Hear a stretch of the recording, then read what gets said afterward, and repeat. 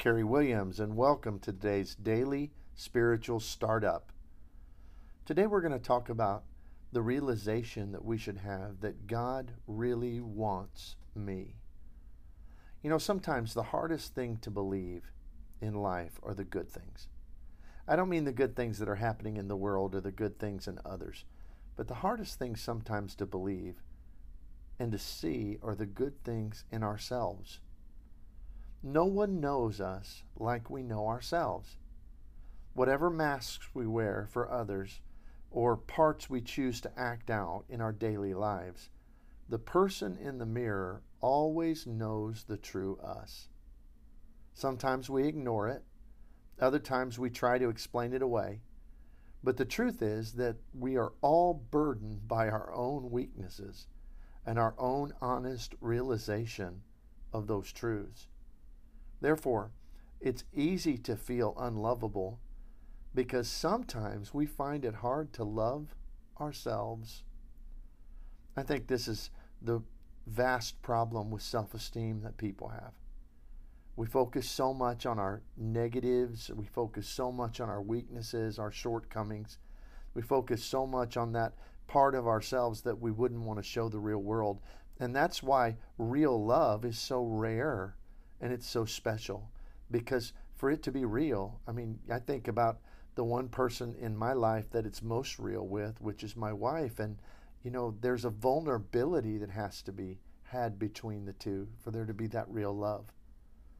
Because I'll tell you, when I'm at my lowest, she sees the real me that is good, and she sees and accents the things that maybe I don't believe in myself. And there have been times for her when maybe she was faced with a problem or a difficulty and she needed me to believe in her and to be her biggest fan. Well, that's the real truth of love that makes us be able to move forward. That sometimes our own perspectives are skewed because we tend to see all of our own warts, all of our own weaknesses, and we tend to overlook the good things that are there. The very idea that someone could know the real us and yet still be passionately, madly in love with us at times in our lives seems almost inconceivable. Yet at 1 John chapter 4, verse 10, it says, "In this is love, not that we loved God, but that He loved us and sent His Son to be a propitiation of our sins." You see, this is exactly the kind of love that the Bible attributes to God. He knows our every secret. He knows the worst about you and about me. He knows our every thought. He knows our every shame. He knows it all. And the Bible tells us that He loves us anyway. How can we possibly understand such love? In truth, we can't.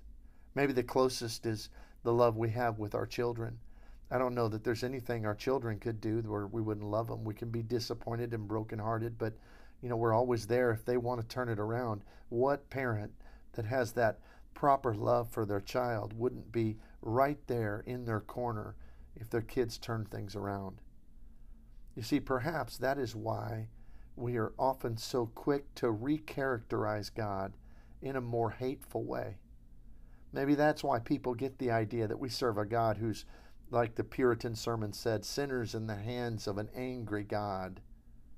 Perhaps it's why we don't pursue deeper relationship with Him, believing that in truth He's always disappointed in us. But that is not who our God is. He is love, and He always loves us.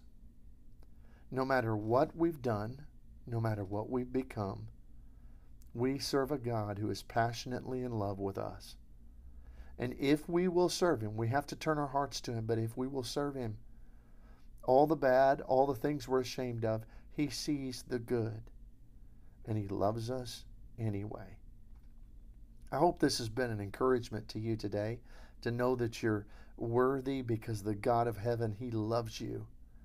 and He loves you regardless. As long as you turn your heart to Him, all will be good. So today, have a great day in the Lord. We'll see you next time here on our daily spiritual startups. God bless.